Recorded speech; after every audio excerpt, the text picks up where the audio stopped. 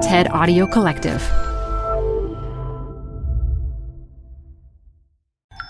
This TED Talk features playwright and activist Eve Ensler, recorded live at TED Women 2019. Support comes from Zuckerman Spader. Through nearly 5 decades of taking on high-stakes legal matters, Zuckerman Spader is recognized nationally as a premier litigation and investigations firm. Their lawyers routinely represent individuals, organizations, and law firms in business disputes, government and internal investigations, and at trial, when the lawyer you choose matters most. Online at Zuckerman.com. Support for TED Talks Daily comes from Capital One Bank. With no fees or minimums, banking with Capital One is the easiest decision in the history of decisions. Even easier than deciding to listen to another episode of your favorite podcast. And with no overdraft fees, is it even a decision? That's banking reimagined. What's in your wallet? Terms apply. See CapitalOne.com/bank. Capital One N.A. member FDIC.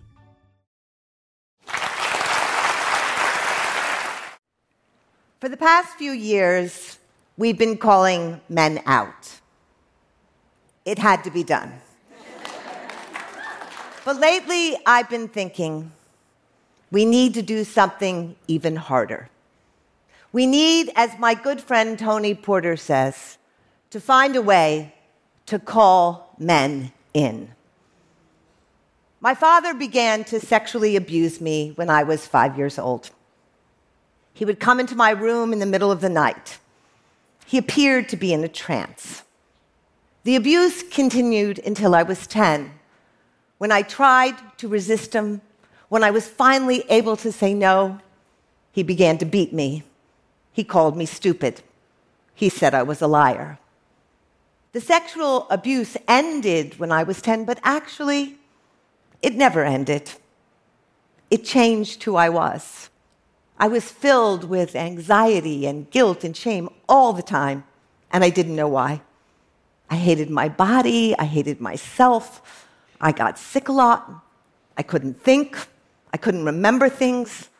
I was drawn to dangerous men and women who I invited to treat me badly, because that is what my father taught me love was. I waited my whole life for my father to apologize to me. He didn't. He wouldn't. And then with the recent scandals of famous men, as one after another was exposed, I realized something. I have never heard a man who has committed rape or physical violence ever publicly apologize to his victim. I began to wonder, what would an authentic, deep apology be like? So, something strange began to happen. I began to write, and my father's voice began to come through me. He began to tell me what he had done and why. He began to apologize. My father is dead almost 31 years, and yet in this apology, the one I had to write for him, I discovered the power of an apology and how it actually might be the way to move forward in the crisis we now face with men and all the women they abuse. Apology is a sacred commitment. It requires complete honesty. It demands deep self-interrogation and time. It cannot be rushed. I discovered an apology has 4 steps, and if you would, I'd like to take you through them. The first is you have to say what in detail you did. Your accounting cannot be vague. I'm sorry if I hurt you, or I'm sorry if I sexually abused you, doesn't cut it. You have to say what actually happened. I came into the room in the middle of the night and I pulled your underpants down. I belittled you because I was jealous of you and I wanted you to feel less. The liberation is in the details. An apology is a remembering. It connects the past with the present. It says that what occurred actually did occur. The second step is you have to ask yourself why. Survivors are haunted by the why. Why? Why would my father want to sexually abuse his eldest daughter? Why would he take my head and smash it against a wall? In my father's case, he was a child born long after the other children. He was an accident that became the miracle. He was adored and treated as the golden boy. But adoration, it turns out, is not love. Adoration is a projection of someone's need for you to be perfect onto you. My father had to live up to this impossible ideal, and so he was never allowed to be himself.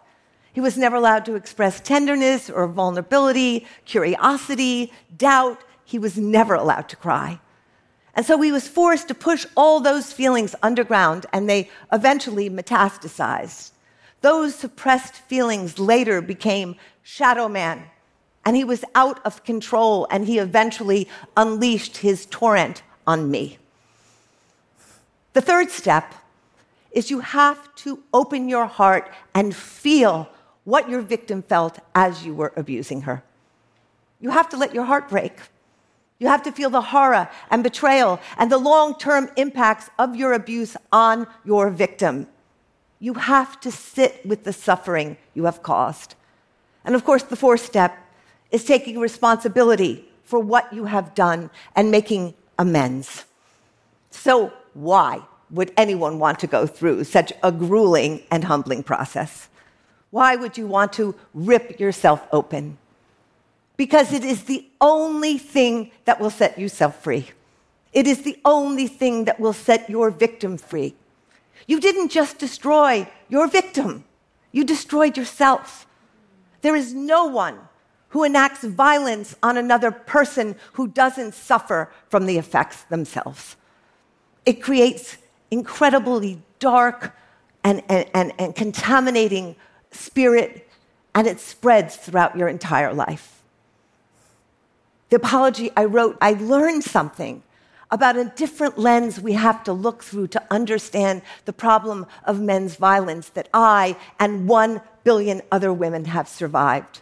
We often turn to punishment first. It's our first instinct, but actually, although punishment sometimes is effective, it on its own is not enough. My father punished me. I was shut down and I was broken. I think punishment hardens us, but it doesn't teach us. Humiliation is not revelation. We actually need to create a process that may involve punishment whereby we open a doorway where men can actually become something and someone else. For so many years, I hated my father. I wanted him dead. I wanted him in prison. But actually, that rage kept me connected to my father's story. What I really wanted wasn't just for my father to be stopped. I wanted him to change. I wanted him to apologize. That's what we want. We don't want men to be destroyed. We don't want them to only be punished. We want them to see us, the victims that they have harmed, and we want them to repent and change. And I actually believe this is possible. And I really believe it's our way forward. But we need men to join us. We need men now to be brave and be part of this transformation. I have spent most of my life calling men out. And I am here now, right now, to call you in. Thank you.